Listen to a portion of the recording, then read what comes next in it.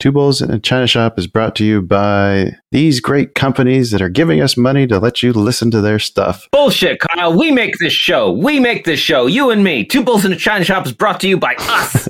Someone's got to pay the bills, Dan, because it's not our trading. All right, roll them. You are listening to an entertainment program put together by a company called Financial Ineptitude. Anything said on this show is not an endorsement or professional advice. Would you really want to tell a court of law you were suing us because you thought taking financial advice from two idiots on a podcast put out by Financial Ineptitude was a good idea? Really? Clown hat, smiley face.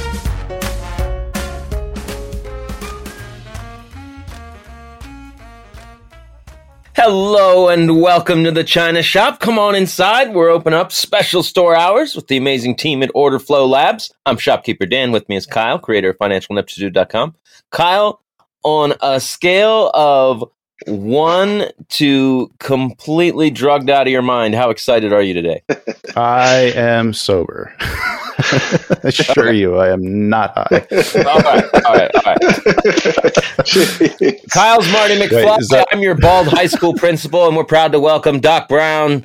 Flary. Are you ready to get back to the futures? Yeah, man. We're starting with a bang here, huh? Yeah, always. Always. Yeah. So, any big news coming out of Order Flow Labs you'd like to share, Flary?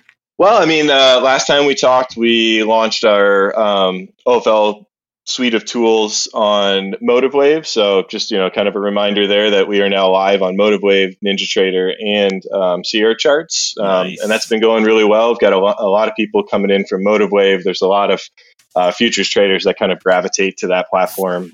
Very intuitive, very easy to use, and you can use it with Mac or Apple products. I think that's been pretty cool, and some new studies coming out, and just some enhancements to some existing ones and some things like that. So kind of business as usual, and just excited to be able to continue to share and get people some of these tools. So appreciate you asking. You just had a new one come out, didn't you? Yeah, they just launched or just dropped the Joe Pivots Weekly, as well as just some enhancement automation type studies for extending ranges and some things like that, so that you can kind of connect a couple of your areas of interest and just kind of utilize some draw styles and things to just kind of make charting a little bit easier. But next week, or by the time this is airing, we're also making some of our other studies dynamic. So I know you like to use the Better Delta. That study will be dynamic so that it's just constantly update to the market's new volatility and ranges and stuff like that. So, just kind of continuing to enhance and make what we're already doing that much better, and bring in some new tools to the table as well. You guys have also been doing a lot more content too. I think you guys have a blog that started up. Yeah. You've been doing a lot of live streams on Wednesdays. Yeah, Leo's been putting some blog stuff together. I'm working on a blog post right now. I'm pretty excited about that. It'll come out here pretty soon. Kind of loosely calling it Averaging for Dummies, talking about how actually averaging to a losing trade, although I think it's sort of a double-edged sword, right?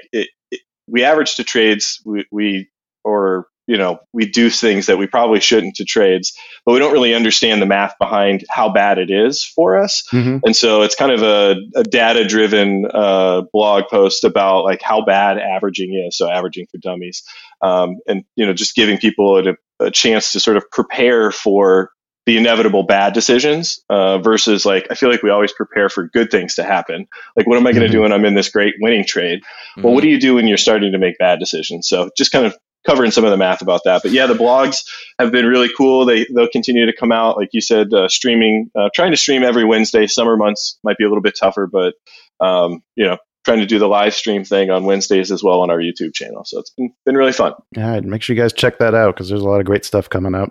Yeah.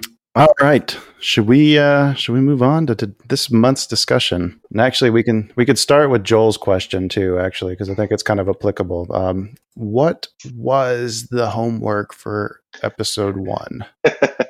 That's a good question, considering we're here on episode 2. So I think last time we spoke, we left sort of the group and ourselves with the challenge to read Markets and Profile, or just some version of a market profile book. There's a few of them out there. Specifically, I talked about Markets and Profile from James Dalton. And then, the homework was to read that and just kind of have some general understandings of what market profile, auction market theory, and a TPO chart is. And then, this session, I think we're going to kind of discuss some of those broader topics, and hopefully in future episodes, kind of dive into maybe a little bit more of the nuance as well. All right. And then I think we also looked a little bit too at some of the Kelly criterion risk models for the accounts, right. And that. I don't know if that's going to get covered this week, though, because I think markets and profiles probably got to cover most of it. It's a lot to cover there. I know, right? All right. Well, so one of the big things that the book kind of opens up with is talking about the difference between value and price.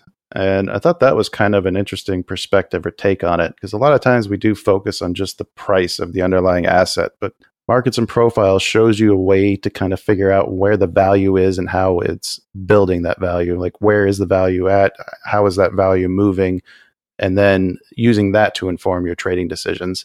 Yeah, I think, even to kind of back up a little bit further than that, like in general, market profile or market profiling is, first of all, it's using a tool or a study called a TPO chart, or time price opportunity.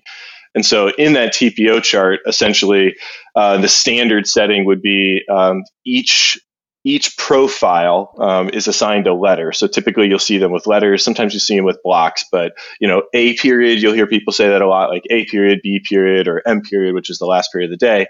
Each one of those periods gets sort of a letter in this profile that it's building. So, the first 30 minutes would be A period. And then sequentially each 30 minutes after that is just a following letter. So you have like A period, B period, C period, so on and so forth until you get to sort of the end of the cash session. And so that TPO chart, or the profile, as most call it, gets built throughout the day. There's some profile types, which we can talk about as well in the conversation. But, that's sort of the main tool, right? So we have this profile that's being built from the TPOs, or those time price opportunities. And then inside that profile, there's, to your point, there's some things that we can sort of glean. And the main one kind of being that value or value area. So typically on a profile, you'll have the value area that will either color the letters a different color, or potentially, just have lines extending from it as like a point of reference or something like that, depending on your platform. But that value basically is representing one standard deviation of where have we spent the most time. And so value is sort of another way to just say, like, what is the most fair, or what is the most traded price of the day? And so value area high obviously would be the edge of that, value area low.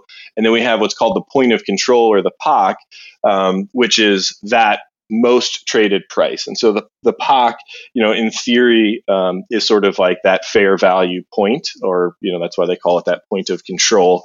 And so, again, from an auction theory perspective, we have this way to sort of track where have market participants spent the most time. And then, from an auction theory perspective, those points where they've spent the most time, which, if you think about the way these profiles would build, if we have A period that's overlapped by B period, that's overlapped by C period, you'll start to get this sort of HVN, or high volume node, as it would sort of start to protrude out as these periods are overlapping. And so, we can start to see where market participants are spending the most amount of time. That kind of creates that fair value.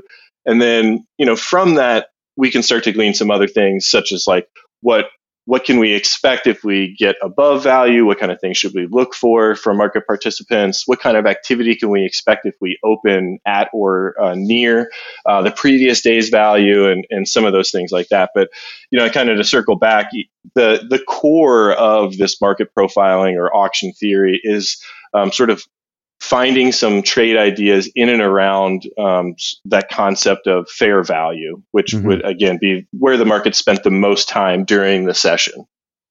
Right. Okay.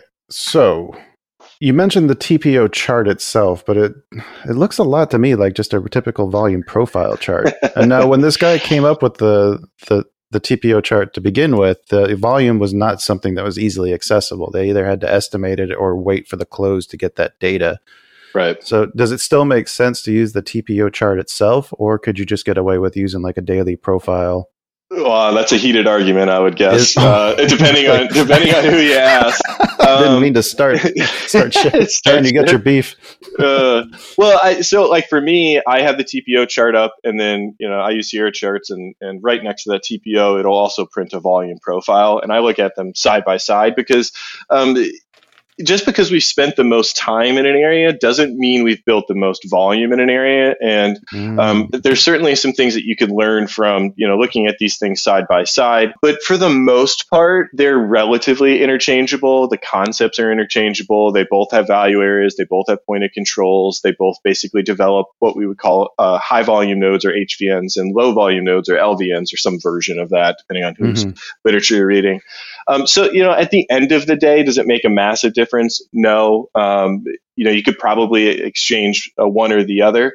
I think the thing with the TPO chart is the ability to sort of expand or sort of stretch out that profile, and to be able to look at it in that 30-minute increment. So when you're bringing that time factor into it, whereas volume profiles typically are just looking at volume at price, or I think Sierra calls it like a volume by price. So you don't have that element of time that's creating a couple of different things, whether it's that HVN, LVN, single prints, or even one-time framing, which we've got a trend day up today for the most part, and there was some good one-time framing as well. But you miss out on how the price moved from those areas.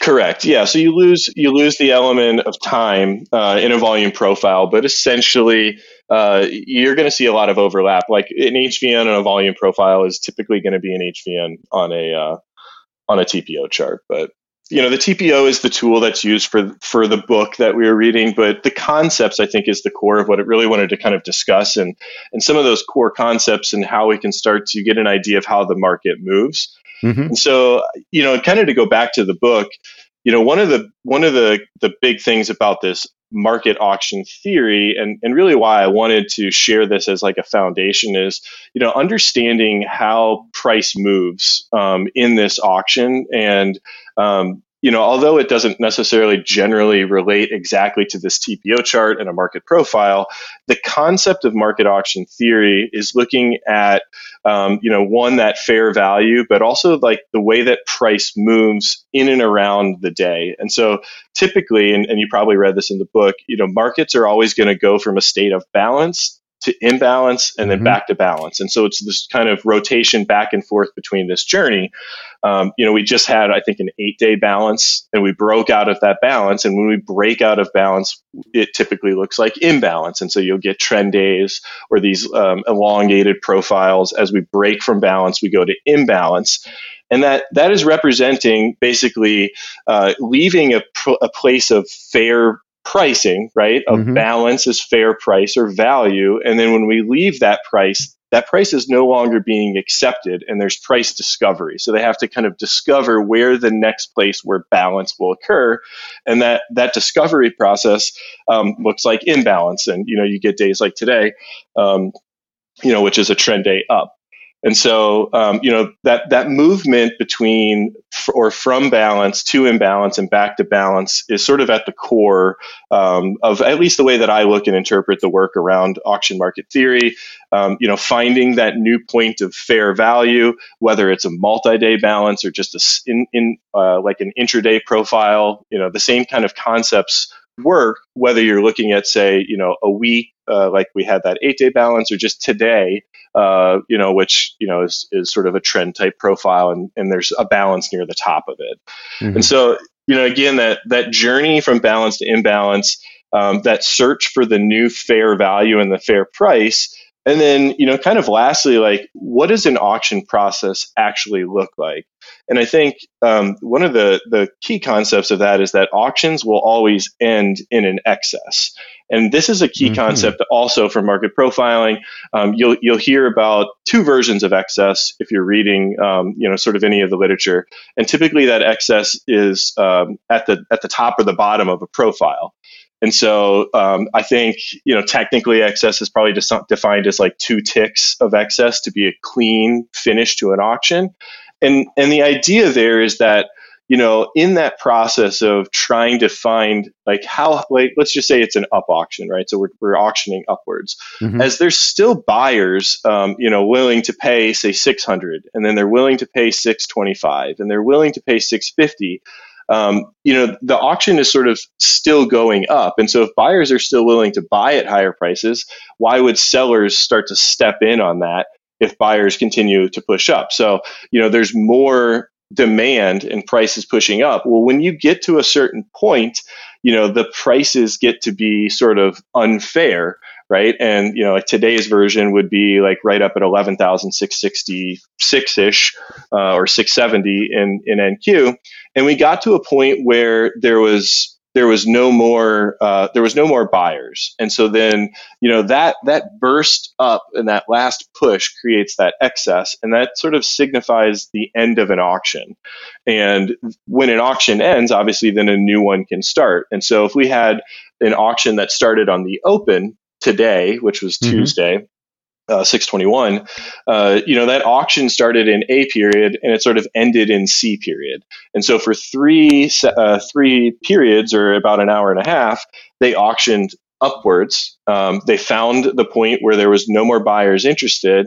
And if there's no more buyers, sellers now have to start to sort of come down and start to sell lower, because if they were able to sell higher and sell higher and sell higher, and now all of a sudden, there's no buyers. Well, what do you have to do to go find more buyers? You have to, push price lower.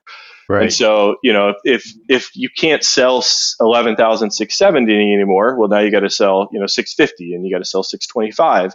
And, that shift in one auction starting and ending and a new auction starting, is something that's really key to being able to kind of understand what phase of the auction that you're in, and how you can start to sort of position against those things.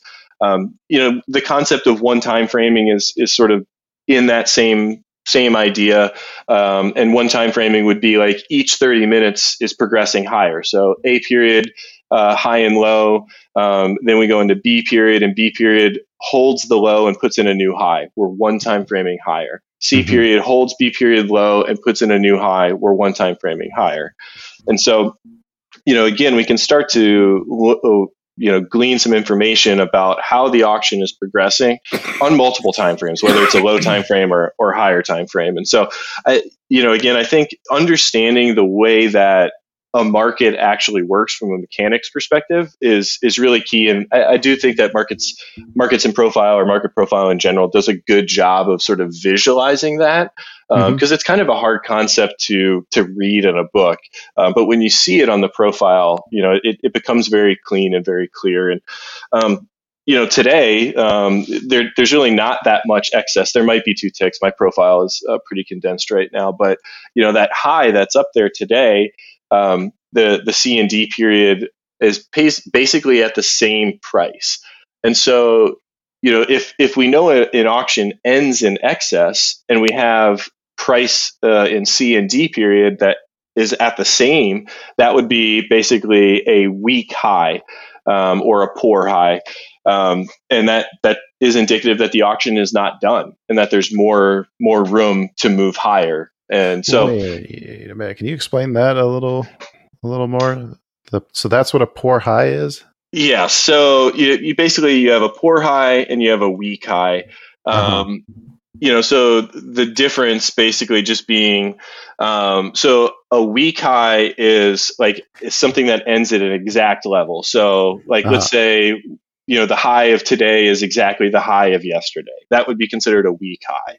Okay. So, your market generated kind of information type levels. Today's low is exactly, yesterday's value area high, or something like that.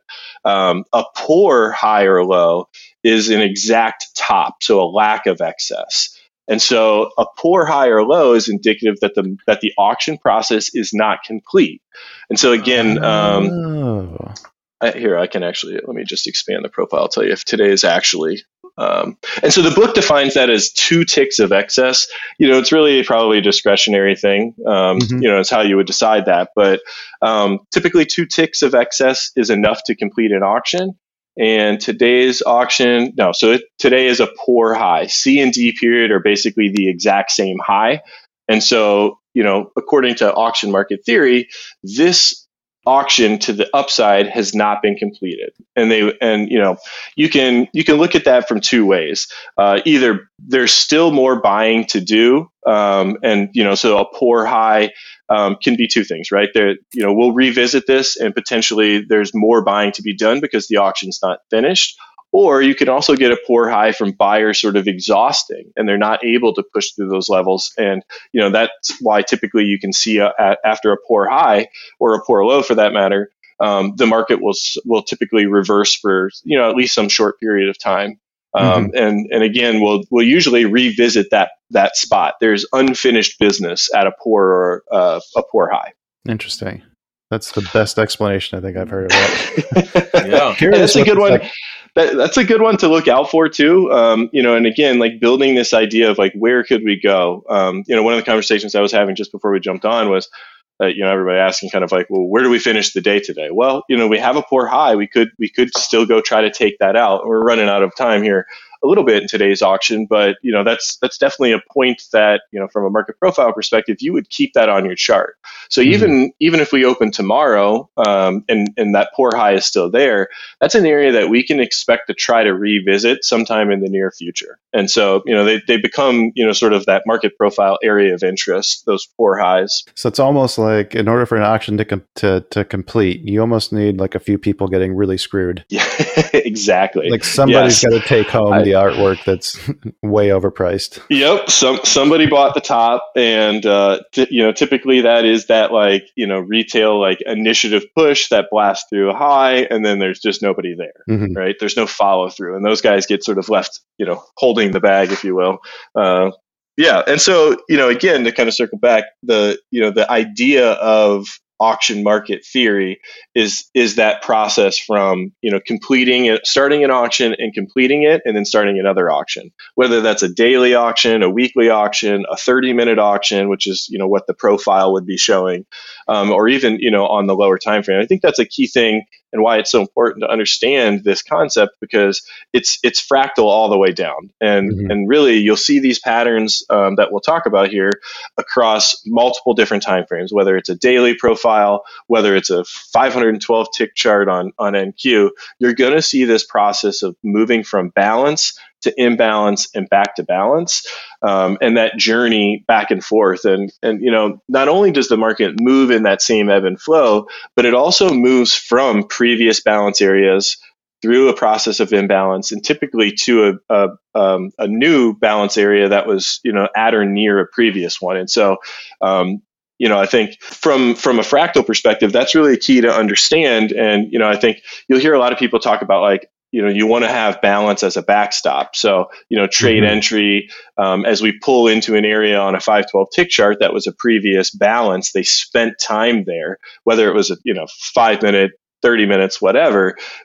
Price accepted this area. When we move away from that and form an imbalance, if we pull back into that area, you can now use that area as, sort of support and resistance. And on a profile, typically that would look like an HVN or something like that. And on a profile, imbalance typically looks like an LVN. So, again, this idea of an auction process and what that looks like, without going into kind of the nuance of, buying higher in supply and demand and things like that, essentially it's like, if we're going up and we're going up quickly, there's still buyers who are interested in pushing this price higher. And so if I'm willing to pay 5 and you're willing to pay 7, and I want to still get back in this market, now I have to pay 8. And if somebody will pay 9. And so that's what kind of creates these pushes that we'll see on trend days. And so this process of an auction starting and finishing is a key concept. We talked about fair value, so that's like time spent in that value area, which is showing you where one standard deviation of today's auction, or a multiple days auction, week, month auction, has spent their time. The next piece that he talks about that I think is also pretty key to understand is being able to kind of determine what type of market participants are in the market based on the way that the market is moving. And so, in the book, he kind of defines it as, I believe, like early early adapters and laggards or late adapters. Innovators and innovators is another one. Yeah, so the innovators, those are the ones that are kind of getting in there first, right? And typically those innovators are going to be people who are capable of putting in bottoms and tops. So not us, banks, hedge funds, institutions of some nature.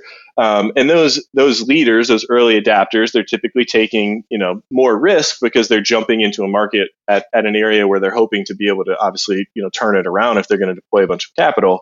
And then, you have these laggards or the late folks, which is typically like retail, that are trying to kind of ride this wave.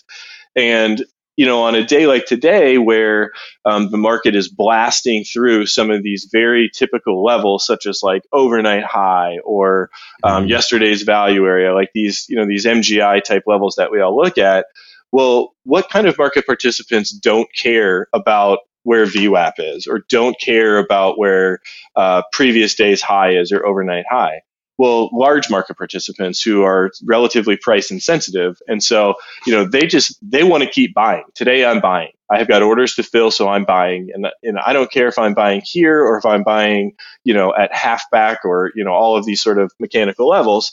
And then in the inverse to that, you have what kind of market participants would be buying things like, half back of a period, or VWAP, or previous day's high, previous day's low. These sort of mechanical levels are typically trade locations for retail trades, or sort of small time frame traders. And so you have that concept of like, what kind of market participant does it take to start to move price, create these new distributions or these new balance areas. And, you have sort of the folks that are just kind of trying to come along for the ride. And typically those laggards are going to be what caused the excess, right? So if you were the momentum buyer and you're buying and the move already happened and you're like, oh, look at me, I'm going to get in here too. We're going to break high of day. Well, the innovators, they're already in their positions. They're not going to help you push through this thing if they don't want to. And if they don't, you get stuck holding that bag. And that's where we get things like excess and things like that. So, there's also some of that concept there that I think that's important. And again, something that I would continue to kind of look into, of just understanding, the idea that there is early adapters or innovators, and then there's the laggards or people that are late to the market, and how they can be responsible for both creating excess on lows and highs, depending on which way the auction's going. He talked about two particular shapes, the P and B, when the TPO chart forms like a capital P or a lowercase b, is being indicative of intermediate term players stepping in. Is that what you're referring to, or is that how you're able to determine? Like, how do you know that that's long or a different time frame buying at that point? Is it because it's not at a specific price point and it's kind of spread out over like the range that P shape is forming? Is it just the volume that's showing up with it? Like, what is exactly? So a handful of things. One, you never know, and really you don't need to. I think that from a day type perspective or a profile shape perspective, there's some things that you can sort of infer from that. So, a P shape profile, can happen on days where shorts are covering. And so, you get basically shorts who are like getting either blasted out, which is, what today kind of looks like. And you get sort of like that initiative push. And then once we push up into an area and we left sort of like an area that shorts were in, they're going to have to start to cover into this area. And that's where you get this like P-shaped type profile. The same thing on a B-shaped profile, but the opposite. As far as like being able to infer which type of market participants are there, I think one of the things that I would look for is, if larger players wanted to come in on a day where we open above the previous day's value area on a gap, which is what happened today, and we shoot out of the open, and we have, sort of excess in A period, you could probably argue whether some people will say A period or single prints or not, because it's the first period, but either way, we have singles, right? And we sort of are blasting through some of those big areas like previous day's highs or, overnight high, things like that. you can start to infer that, there's some larger market participants that are pushing this market up.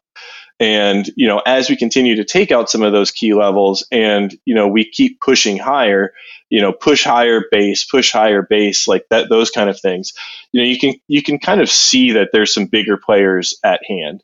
Mm-hmm. If you were to like zoom out and look at, say, multiple days worth of a profile, especially like this week, if you went and looked even from like this week into last week, we started to migrate value higher, which is another concept of, sort of this auction theory is, what kind of market participants does it take in order to move price from, say, like a balance area at the lows, which were, we had a 2-day balance at the yearly lows. And then all of a sudden, value is migrating higher. And so, from value area high to value area low, I believe it was actually even fully gapped up higher. So, value is migrating higher multiple days in a row after a period of potentially, value sort of migrating lower. That's indicative that there's a change happening. And, us retail traders are typically not the kind of traders that are capable of moving value higher. Yeah, we went from, so on Thursday, 6/16, we had value that was, at basically the low of the year. And then the next day it was overlapping to higher and just barely overlapping. And then the holiday overlapping to higher. And now today it's gapped up and higher. And we opened above that 2-day balance on a gap, and value is, now again migrating higher. And so, there's some things there that you can also infer for what type of market participants does it take to be able to sort of move value, away from an area and create that imbalance. Because typically imbalance is going to be created when, a group of larger time frame or other time frame type traders no longer find that price that we were just at fair. And so they're going to go on a price exploration. I also noticed when I'm looking at this profile charts too, the 3 days before the lows were put in, the balance area that was defined there to the balance area where the low was at was much smaller gap than the run up through that area. It wasn't quite overlapping, but you could see that the momentum was slowing down as this temporary bottom at least, was put in. Mm-hmm. And I think that was another one of the key concepts too. And it wasn't about like trying to look for, like the way he described his trading process was, it wasn't that he was looking for like, oh, this would be a great place to go long. It was more that, no, this is a terrible place to go short. There's too much risk here to be short. So now I'll look for longs because of that. And I thought that was kind of an interesting way of explaining his trading process. Yeah, it's almost like a filter, the way I kind of interpret it from him as well, of like a gauge for probabilities based upon, what is the profile? How is the profile sort of continuing to evolve? What state are we in? Are we in balance? Are we in imbalance? And what type of participants are theoretically in the market? And I think again, some of it too is he was kind of putting themselves in the minds of both sides rather than just trying to think like, what do I want to do? Like, right. He took the time to think like, if I was selling right now, would I be very happy? Well, and I think that's kind of the journey that we want, right? Like we want to surf.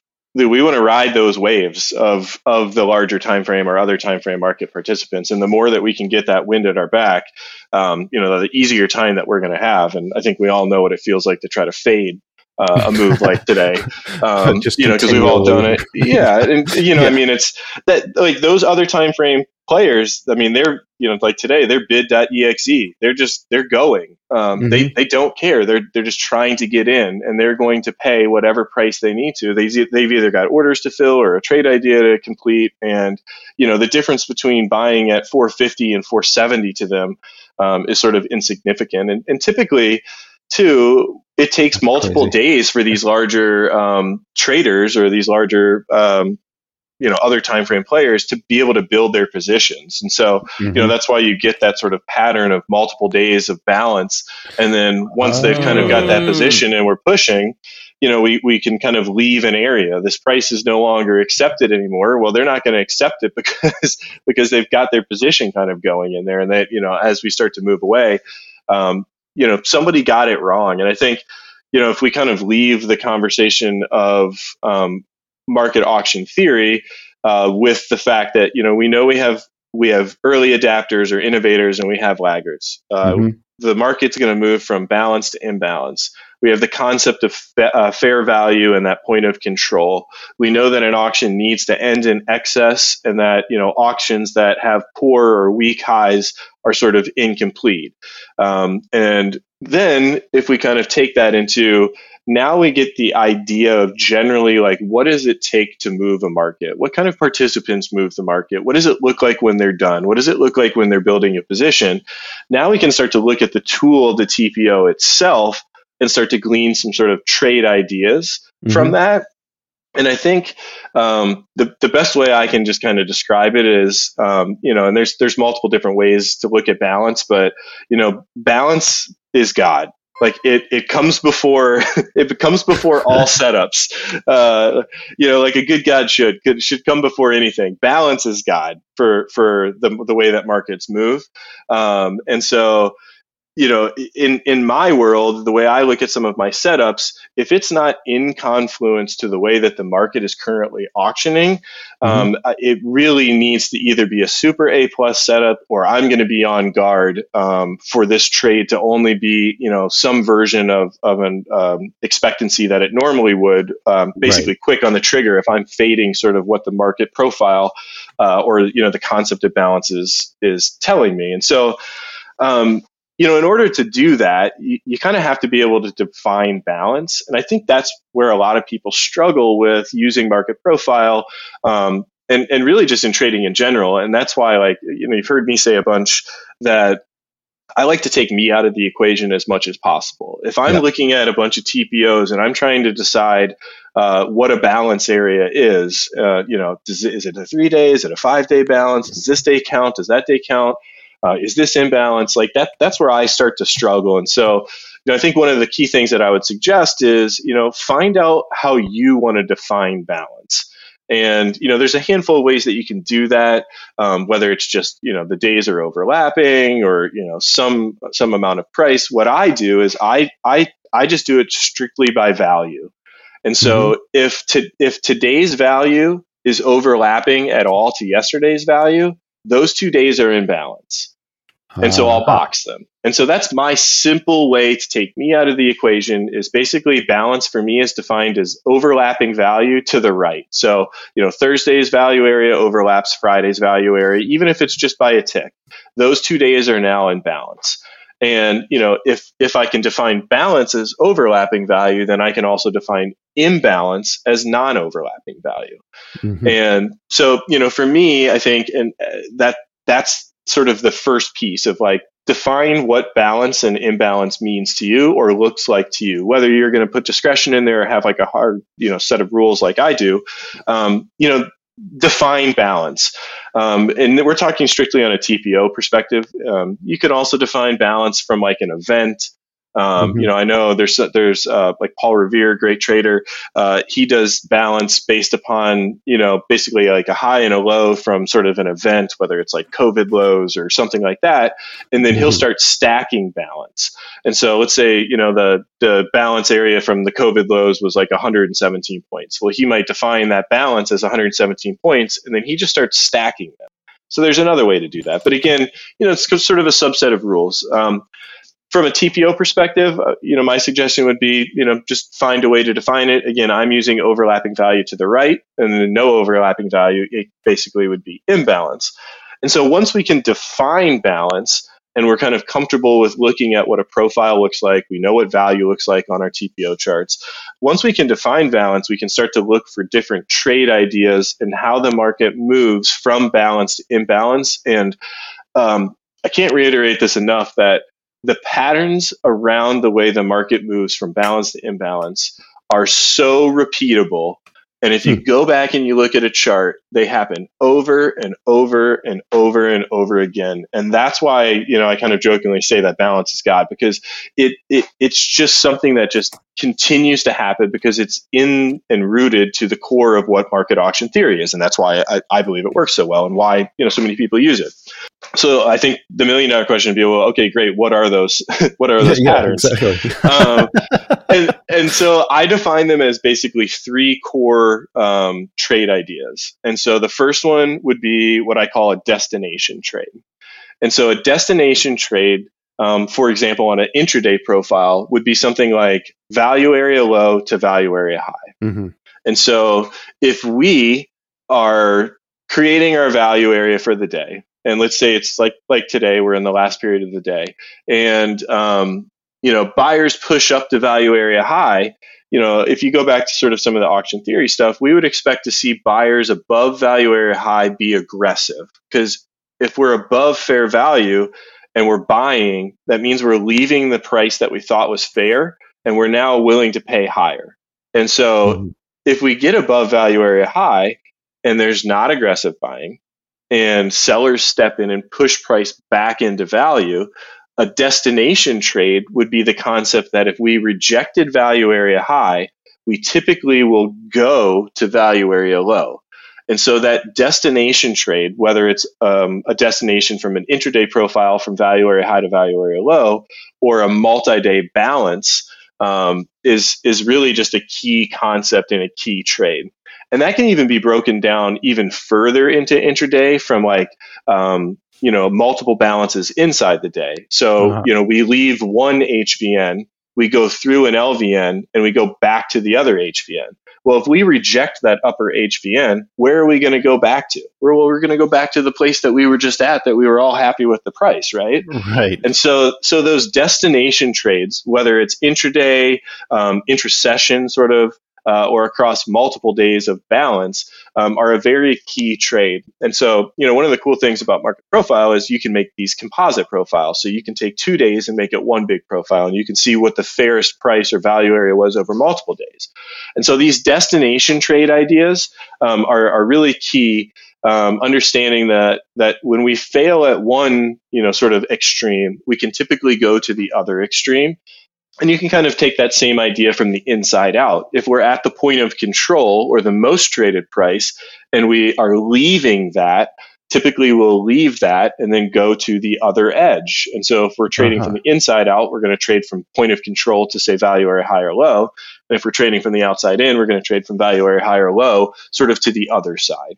And so there's a handful of different sort of versions of those destination trades, but the main one I would say would be, that journey from value area low to value area high, or sort of the inverse of that, or from HVN to HVN. You brought up volume as being the key indicator of whether or not that high is going to get rejected. And I think I had been looking at volume completely wrong when I read the book, and I think we were talking about this before that you started recording.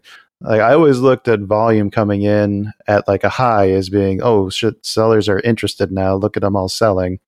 They're going to overwhelm this and push it back down. Whereas that doesn't make much sense when you're thinking about it in terms of auction theory, because if price is going to be rejected, it means that nobody wants to do business up there. Right. So the more people that are buying at that top, that means that they're actually interested in it and they think it's a good price. Yeah, and they're moving price away. That's exactly it. So they're willing to pay what they think is a premium, right? So if you're willing to buy through high of day or value area high, and you think price is going to continue to move higher, if we're trading at 11,600 and you think we're getting to 11,700, well, 600 is a good deal. 610 is still an okay deal. 620, and it gets to that point where the buying would typically slow. But if it doesn't, to your point, that's the kind of activity you want to see when you're leaving an area of value or fair price. Is if we're breaking through value area high, we really want to see aggressive buying.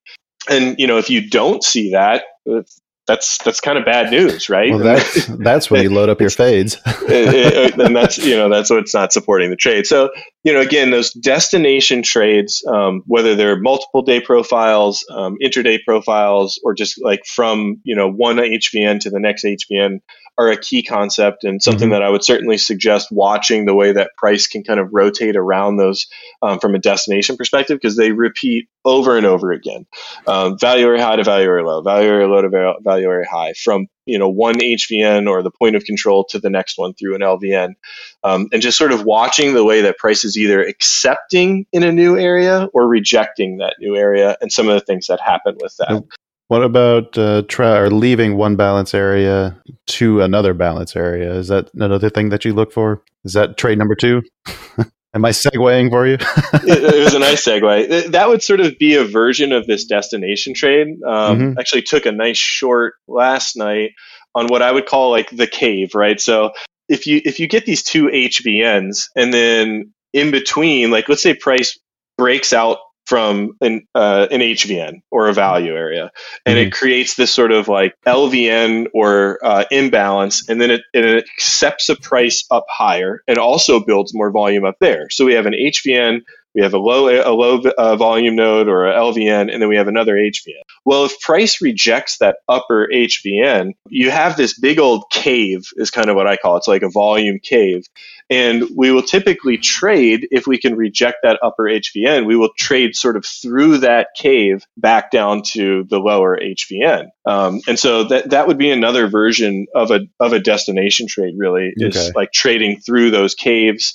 They don't always look as clear as a cave, but essentially that concept is going just back to trading from balance to imbalance and back to balance.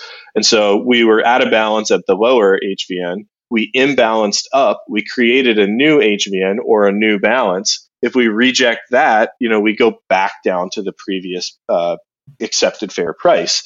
And if they try to break back down into that lower balance and they reject that at the LVN, which is a trade you'll hear a lot of profilers take, like risking off this LVN. That's another thing, because now that nobody was interested in the prices in between. They were interested up at the top, they were interested down in the bottom, but they weren't interested in the middle. Why? And so when you come back to that area, I mean, you can expect two things: either a sharp rip through that zone, like a destination trade through that cave, or they just never even get through it. They defend that LVN.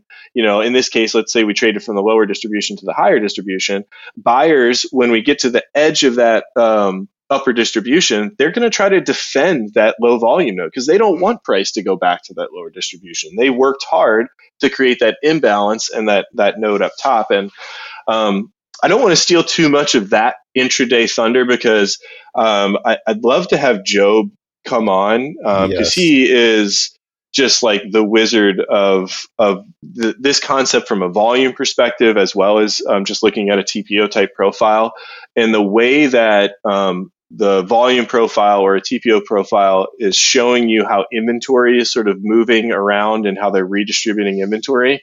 And I think that would be a great segue potentially into a future episode or episode 3, to get Job to come in and really give us some nuances on these intraday profiles and also composite profiles and how the market is moving from these HVNs or balances to other ones, and what that looks like from an inventory perspective. So kind of tee that up a little bit, but I think that's perfect. Put him on the calendar right now and just let him know.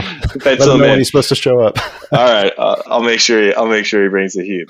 Okay, so we have destination trades. The next one is going to be the breakout. So if we know that we have balance as overlapping value to the right, and we'll just assume that that's the way I define it. So I'll sort of talk about the patterns in that way. Yeah. If we have a multi-day balance, when we break out of balance, like you just mentioned before, and we break out of this balance area on volume, well, now we have the opportunity to take that breakout trade and anticipate the imbalance that's coming.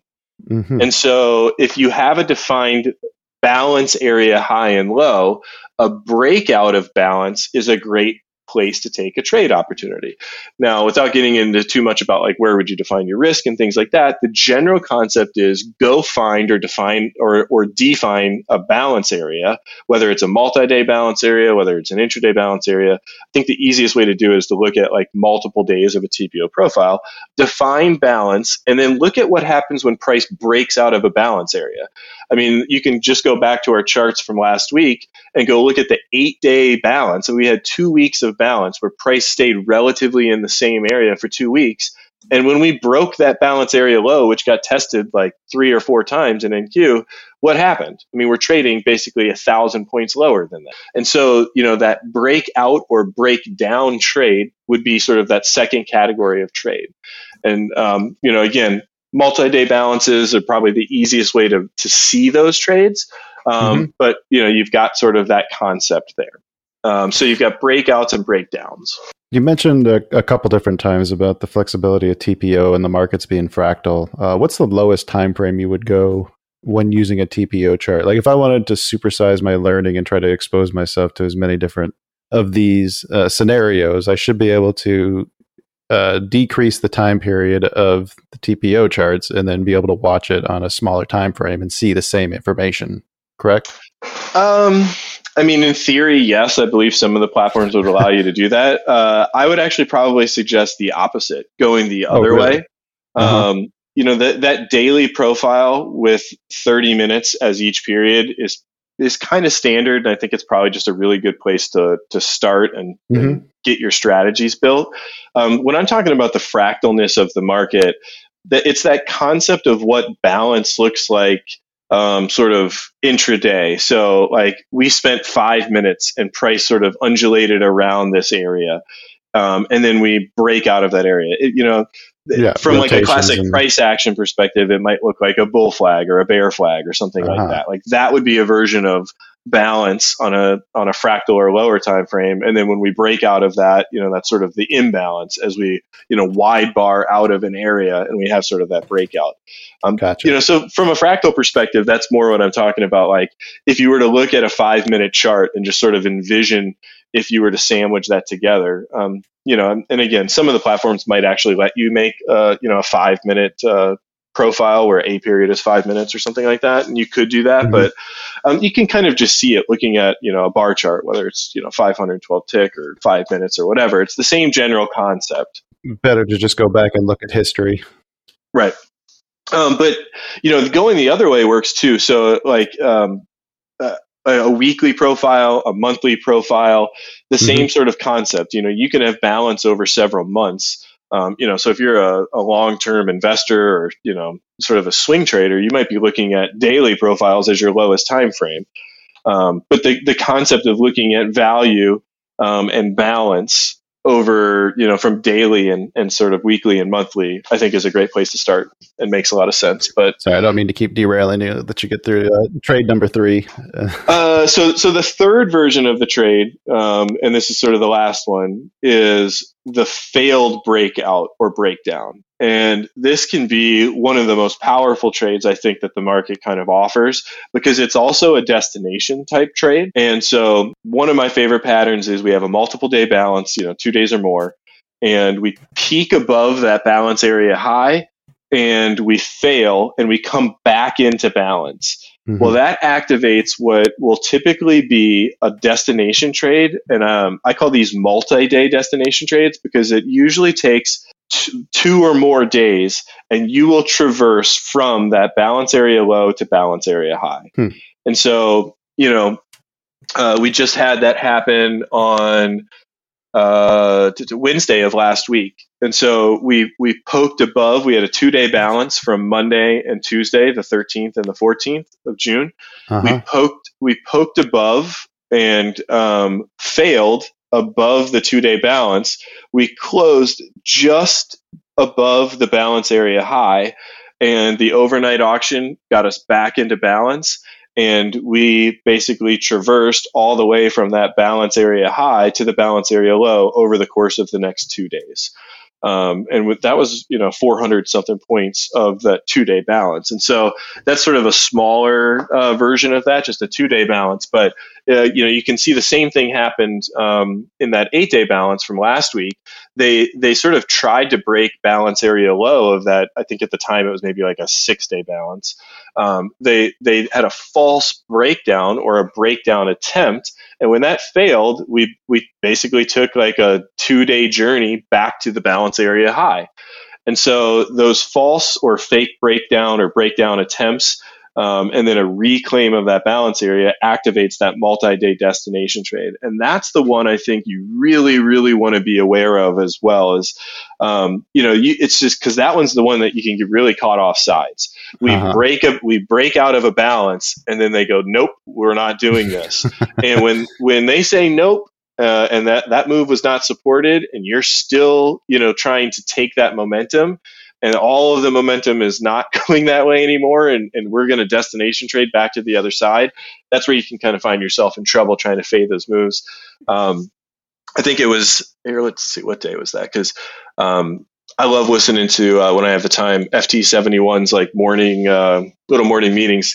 I wish he did NQ. we need an NQ 71 or something. But anyways, he was warning that on 6-7, if we break balance area low and reclaim that, don't be caught short. You don't want to be caught short. And they did exactly that. They opened, A period opened right at balance area low. They traded below balance, rejected it instantly, reclaimed balance area low, and basically just ripped and closed at high of day. And over the course of the next 2 days, essentially traversed all the way back to what was balance area high. And so, again, that's just a trade that you really want to be aware of. So, again, to kind of recap, we're defining balance. I define that as overlapping value to the right, and then I box basically the highs and lows of those days. So whatever the lowest low is, whatever the highest high is, that's how I'm boxing a TPO chart. And I'll send you some pictures as well. Okay. Yeah, we'll put those on the description too, so people can see. Perfect. So, we've defined balance, and then we have sort of these 3 trades that we take in and out of balance, or that I watch for, that sort of overrule any of the other stuff that we might create levels around or trade theses around. And again, the idea here is we've defined balance, and we know the way that the auction moves around that balance from auction theory and these 3 trades. We're either going to destination trade from value area high to value area low, HVN to HVN. Basically from fair value to fair value. We're going to break out of a balance area, or we're going to break out of a value area, or we're going to false break out of those. And being aware of those 3 things, I think, is that like key core foundation that a good trader should be able to understand the way the market is sort of typically moving. And, again, it's because these patterns just repeat over and over and over and over again. And you see that the market, regardless of what Delta is saying, or regardless of what options flows are and all of that stuff, sure, like there's trade ideas in and of like a ton of different things that you can do. But at the end of the day, the market moves from balance to imbalance, and it's always in some version of, an auction process, looking for excess, looking for prices to be fair, and then those fair prices to be no longer deemed fair, moving to imbalance, and then trying to find those new fair prices. And so I think, again, that core concept of just really understanding that the ebb and flow of the way the market moves from balance to imbalance and how to read those TPO charts is just a great place to build a foundation and a good first filter to what trades can look like. It's also, I think, would be really useful, even if you're not going to trade them, just to be aware of them. Because, like you said, it should override. Like, if I'm looking for a short, but one of your setups just happened and it's saying that no, don't be short here, then I can at least disqualify a normal setup that I'd otherwise would have taken. Right. That example from FT71's, morning show, where he I think he straight up said, don't be short. You want to be long if we reclaim. If we break this balance area low and they reclaim it, you do not want to get caught off sides on this move. Like, that's a classic example of understanding the way that markets move around these balance areas. And that was, again, like a 6-day balance at the time. That's big. So these trades are going to be even more magnified.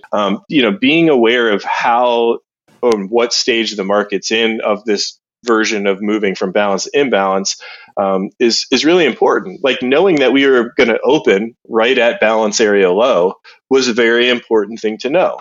And so, again, being kind of aware of those things and just, in general, the market auction theory is why I believe that this really is a good foundation starting point for people coming into the markets to really understand, like, how are these things moving around? And then, whether, to your point, like whether you're taking these trade ideas or not, just being aware of them so that you don't find yourself, I've got this short thesis and you're fading, a false breakdown of a 9-day balance or something like that. Right. And you're like, well, why didn't this work? It's like, well, zoom out and take a look.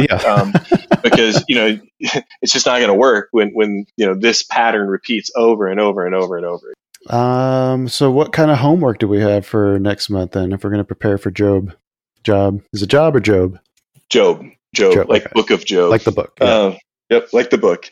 I think taking a deeper dive now that we've had this conversation around the auction theory and obviously the book, let's familiarize ourselves a little bit more with the TPO chart. Mm-hmm. Let's start to try to define what balance means to us. And again, happy to put some stuff up that we can post on how I define balance.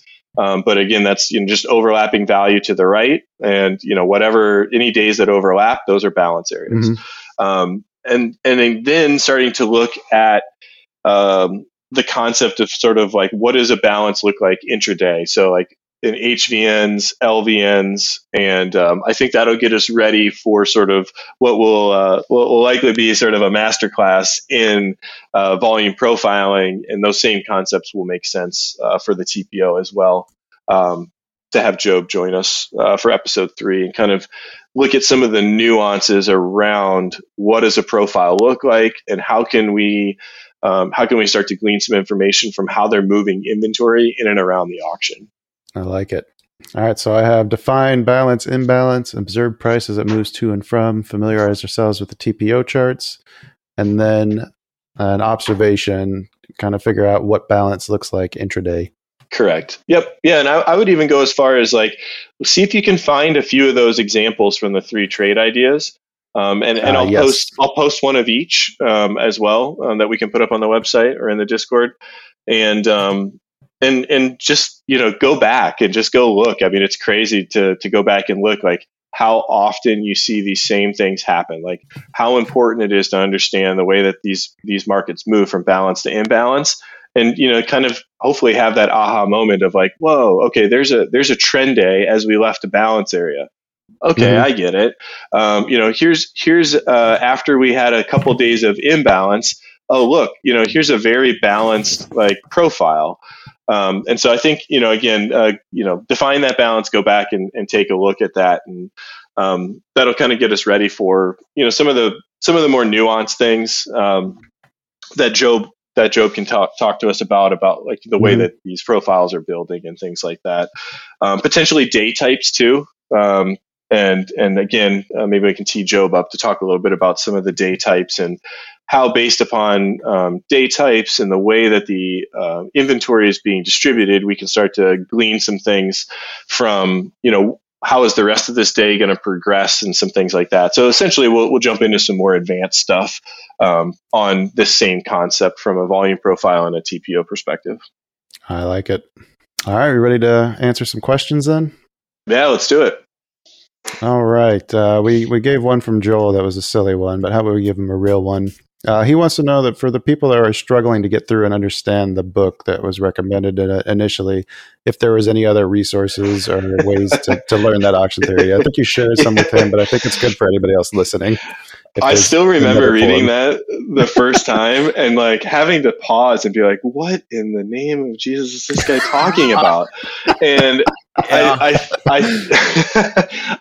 had to go to YouTube, and I think my aha moment for finally understanding this whole concept of market profile was like, I got about a third-ish of the way through the book and was like, okay, I have no idea what this guy's talking about.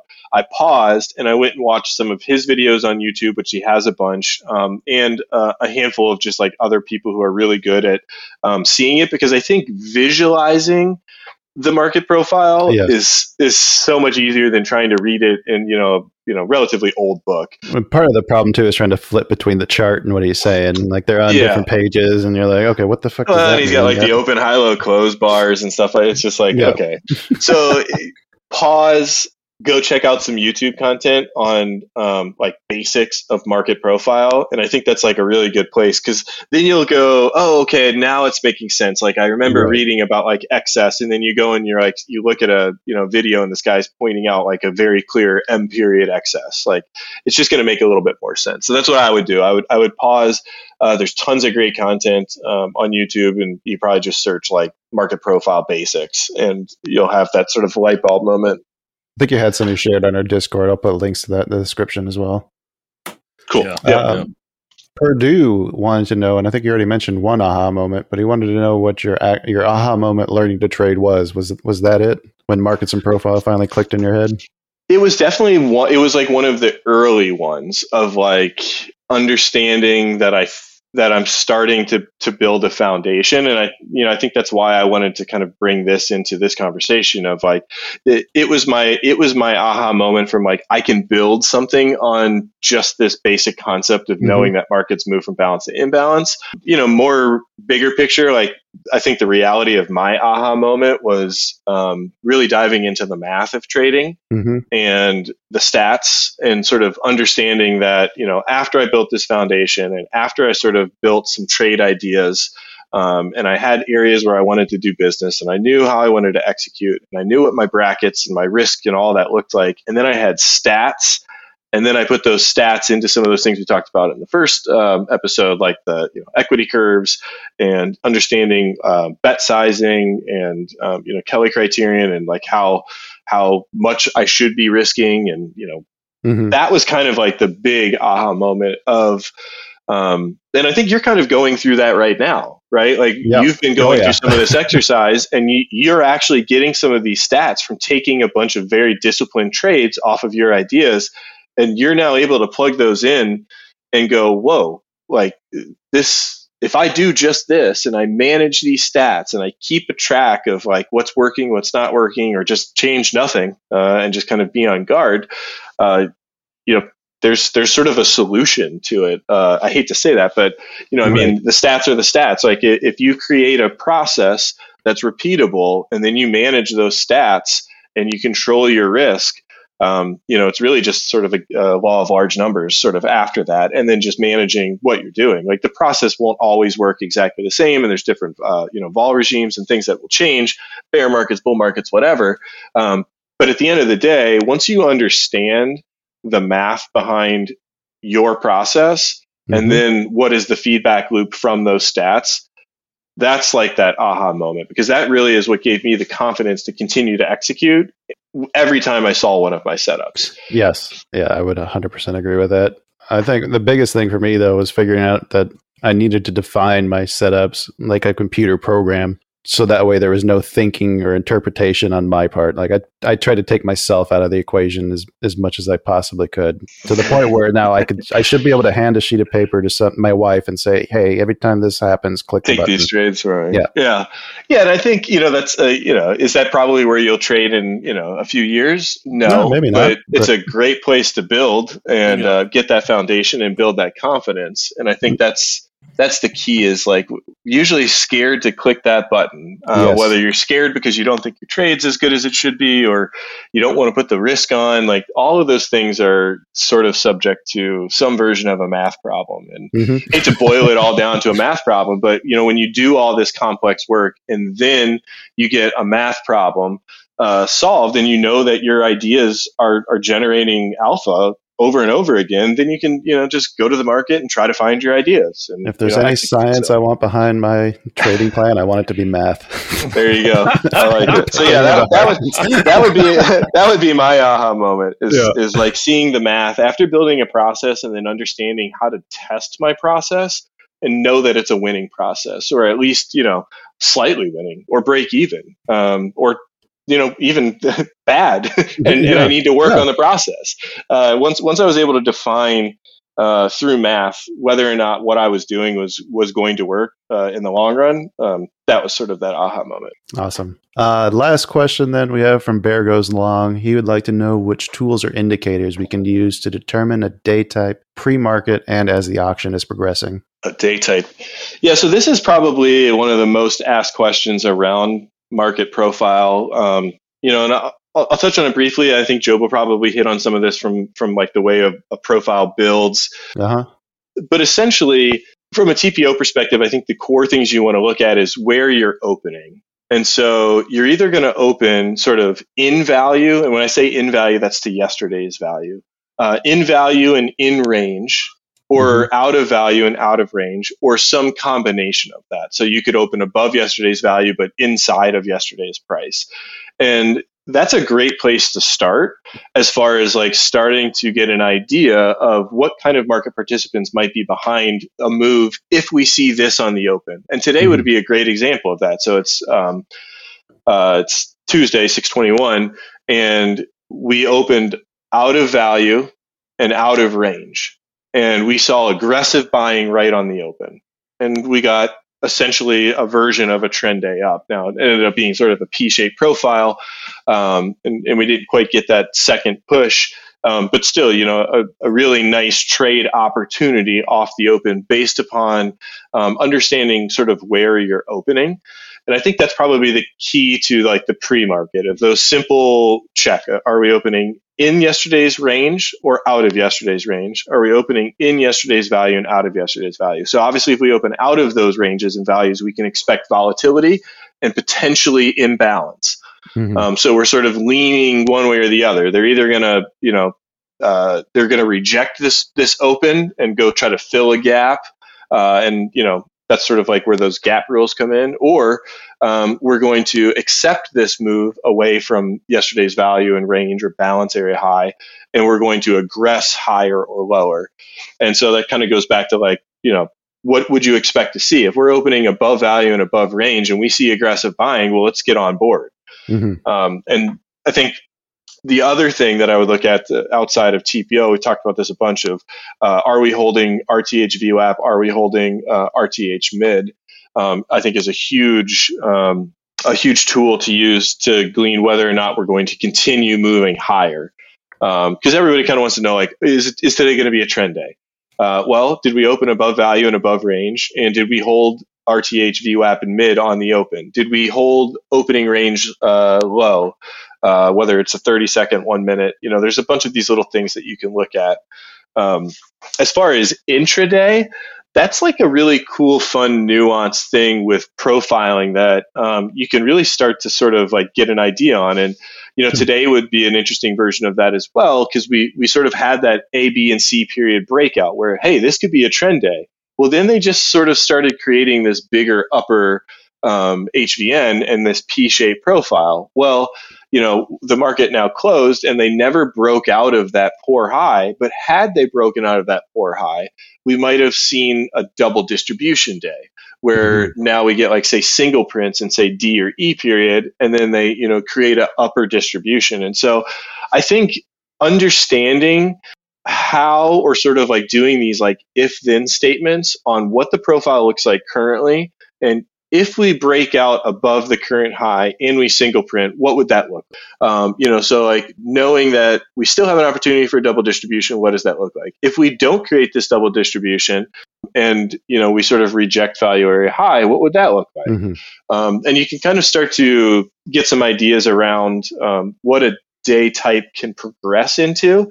And I think that's sort of an advanced concept, but also something that is worth kind of always being aware of, right? Like if we were sort of one time framing A, B, and C period, and then we're basing a little bit in D period, we're still one time framing higher, and then boom, they break out and we get single prints through the highs, and we start to then build volume up through those single prints. Well, now, we had an initiative move. We based, and then we had another initiative move, and now we're accepting or building volume higher. Each move is sort of progressing higher and being accepted higher. And, you kind of want to be able to be ready for those sort of opportunities. And, maybe on a day like today, that looks something like still just holding on to a runner until, one time framing ends, or still holding on to a runner until, they break the low of value area, or something like that, and still giving the day an opportunity to evolve into something that, maybe completes a bigger trade thesis or some of those things. Is there any coincidence that today is ending right in the middle of the previous balance that, at least on the ES, the balance from the 10th to the 15. No, no, that's not a coincidence at all, because we've just moved from balance to imbalance and right back to balance. Accepted balance. Yep. And yep. So when we leave an area that we accepted and we imbalance, I think one thing that the market does a lot is it just goes to a place it knows, right? And so if we're leaving this price and there was a price that was previously accepted just above us, well, we got to at least go check that out, right? Because we came from lower, we imbalanced higher. Well, now we're kind of where we left before, so it was the point of previous imbalance. I actually call those island days, which we can, again, I'll put some examples out there, but that's just a typical place where you see the market go back to. We leave balance, we go to imbalance, and typically that new balance is usually overlapping some other previously accepted price or that point where we left balance from before. And, it's sort of that circle of life of that journey between balance, imbalance, and back to balance. So, no, not shocked at all to find out that ES is basically right back in an island day. I appreciate how the balance area lines up with the volume profile so nicely. I know, right? Yeah, because you typically, if you're volume profiling, these multi-day balances are going to be like weekly HVNs, monthly HVNs. Yep. And so I think you'll see a lot of confluence between some of that higher time frame work. I see a lot of confluence between my sort of like swing highs and swing lows trend analysis from like the 4-hour and daily, weekly charts. Because again, you're finding those points where there was a shift in inventory, where there was a shift from an accepted price. And there's a handful of different ways to visualize that. And, I think the TPO just offers like a very obviously visual way to do that using the profile. So excellent. All right. Did we get through everything? I think we covered everything. That was a pretty good crash course, and I'm by no means a market profile expert, so that's okay. We got the expert coming next time. Feel free to roast me in the comments on my version of it. But at the end of the day, I think the key is it's a core concept. Find a way to put some structure around how you would use it. It's a useful tool. Again, for me, it's that overlapping value, and then a few patterns that just are really repeatable in it. And if you choose to dive into some of the more nuanced things with single prints and one-time framing and market participants and some of the things that you can start to do, then more power to you. But I think just having a general idea of the way that these things work and defining it for you is just a great core foundation before you start diving into some more advanced work later on. I like it. Dan, we got anything else we need to hit before we wrap this up? No, I think we have a very good base for TPO charts. This has been really good. Yes, I think there'll be a lot of happy people on the Discord. I'm a happy person. Yeah, I'm happy. I'm just sad they have to wait a week to hear it. I kept rereading the first half of the book, thinking it would just click, and I wish I just read the whole thing over and over again, not kept rereading chapters trying to get them to click. Just skip to chapter 6.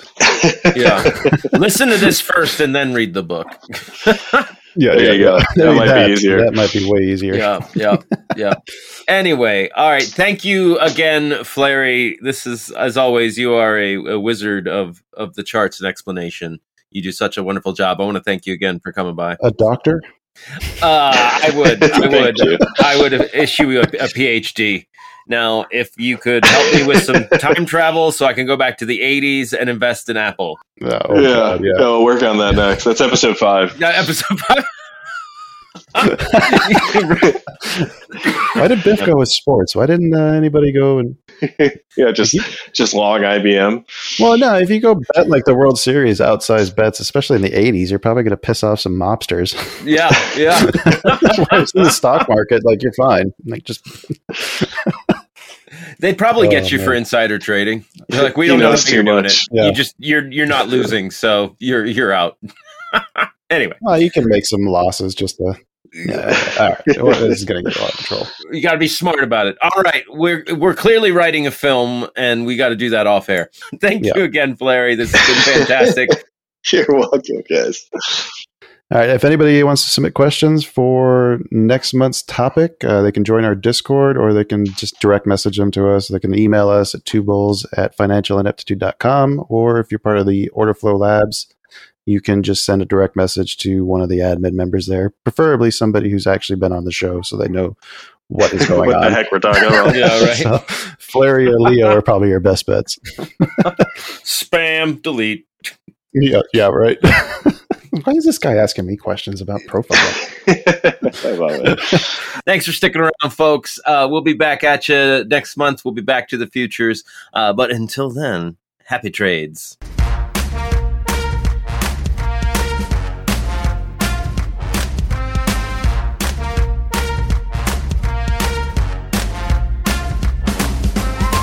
Two Bulls in a China Shop is an entertainment program, and all thoughts and opinions expressed in the show belong to the hosts and not of any company. They are not intended to provide specific advice or recommendations for any individual or on any specific security or investment product. It is only intended to provide entertainment about stocks in the financial industry of trading. If you make trades based on what you hear in this show, you assume all risks for those trades.